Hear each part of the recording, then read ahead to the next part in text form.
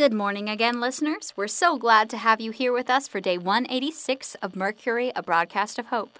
I'm Agnes Drew, and today we have with us Jennifer Long, all the way from Gipstein Lighthouse. How are things over there? They're good. No complaints. And how's Mercutio? Mr. Meow. He's fine. And Franny has been practicing his right name, so don't get too upset about his nickname. He'll be Mercutio again before you know it. That's good. So, Jennifer, what did you want to talk about with all our listeners today? I just wanted to say congratulations to any and all of the new mothers out there. Huh? Did you hear about something I missed? What new mothers? Well, it's April now. Yes. And the last big lockdown was in July. Yes. 9 months ago. Oh! But we were in lockdown. Surely people weren't... Of course they were. You know how there's always a little baby boom 9 months after a big snowstorm or other weather event that keeps people indoors? Well, folks were indoors a lot last July. It wouldn't surprise me if there were a lot of new mothers right about now. Wow, I hadn't even thought of that. I hope all those folks are safe and in communities and stuff. That will definitely make it a lot easier for them, but it's not impossible to raise children by yourself. Although I will say that they'll need good shelter and perimeter security because when a baby decides to cry, it's gonna cry. And that noise will probably attract zombies. Good point.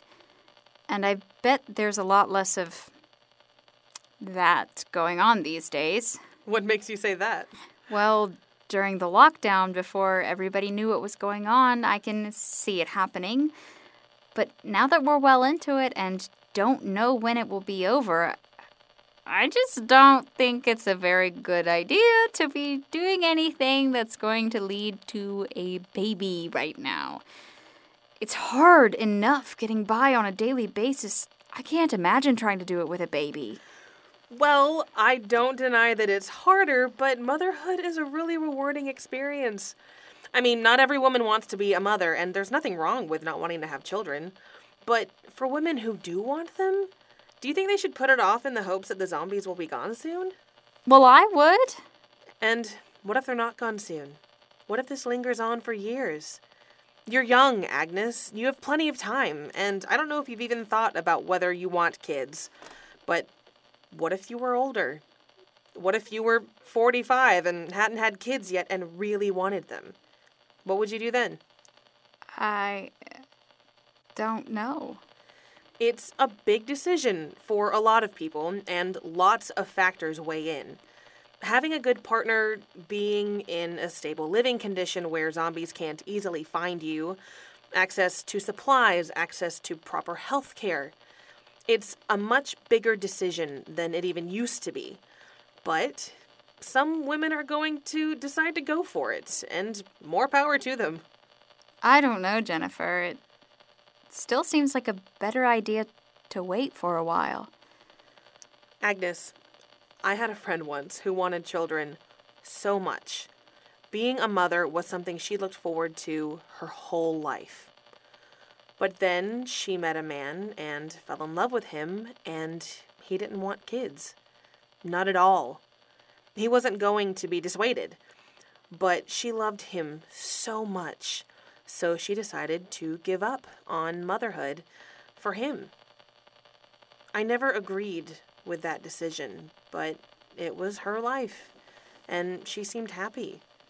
And then, one day, he divorced her. They were married for almost a decade, and then one day he just decided he'd had enough.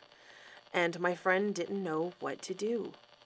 She thought she was too old to have kids, although the rest of us kept telling her that she could if she wanted to. But the last I heard, she was still childless. And again, there's nothing wrong with that, but it wasn't what she wanted. Do you think she should give up having kids that she wants more than anything just because of a few zombies? Especially after giving them up for her husband for so long? I guess not. Agnes, you're not wrong. It's a huge risk and responsibility right now, and not just because of the zombies. Motherhood is always a huge risk and responsibility, but it's also a huge reward. Watching them grow, watching them become their own person, guiding them where necessary, but also letting them find their own way. Some parents think their children should be protected from making mistakes, but I've always found that one of the best parts of parenting is watching them learn from those mistakes and making better decisions the next time. I just hadn't really spent a lot of time thinking about it. Nor should you. Like I said, you're still really young. This isn't a priority for you, or really anybody else, unless they want it to be. There's no sense of urgency. Besides, you're probably going to have to meet someone first. Probably? Well, I mean, there was that one time. Oh, yeah. The one some folks celebrate in December. That's the one. You want to talk about a scary way to have a child? I'd put that situation near the top. Well, then I guess I'd like to offer my congratulations to all the new mothers out there as well. I hope everything is going well for you, and if we find any baby supplies, we'll definitely let folks know and try to get them to some of the communities. Although, maybe we'll keep a few here too, just in case anybody comes by. Good idea. Thanks for letting me come by on the broadcast today, Agnes. Anytime. But I think now we need to wrap it up for today. We'll be back tomorrow. Until then, this has been Agnes Drew for Jennifer Long. Take care of each other.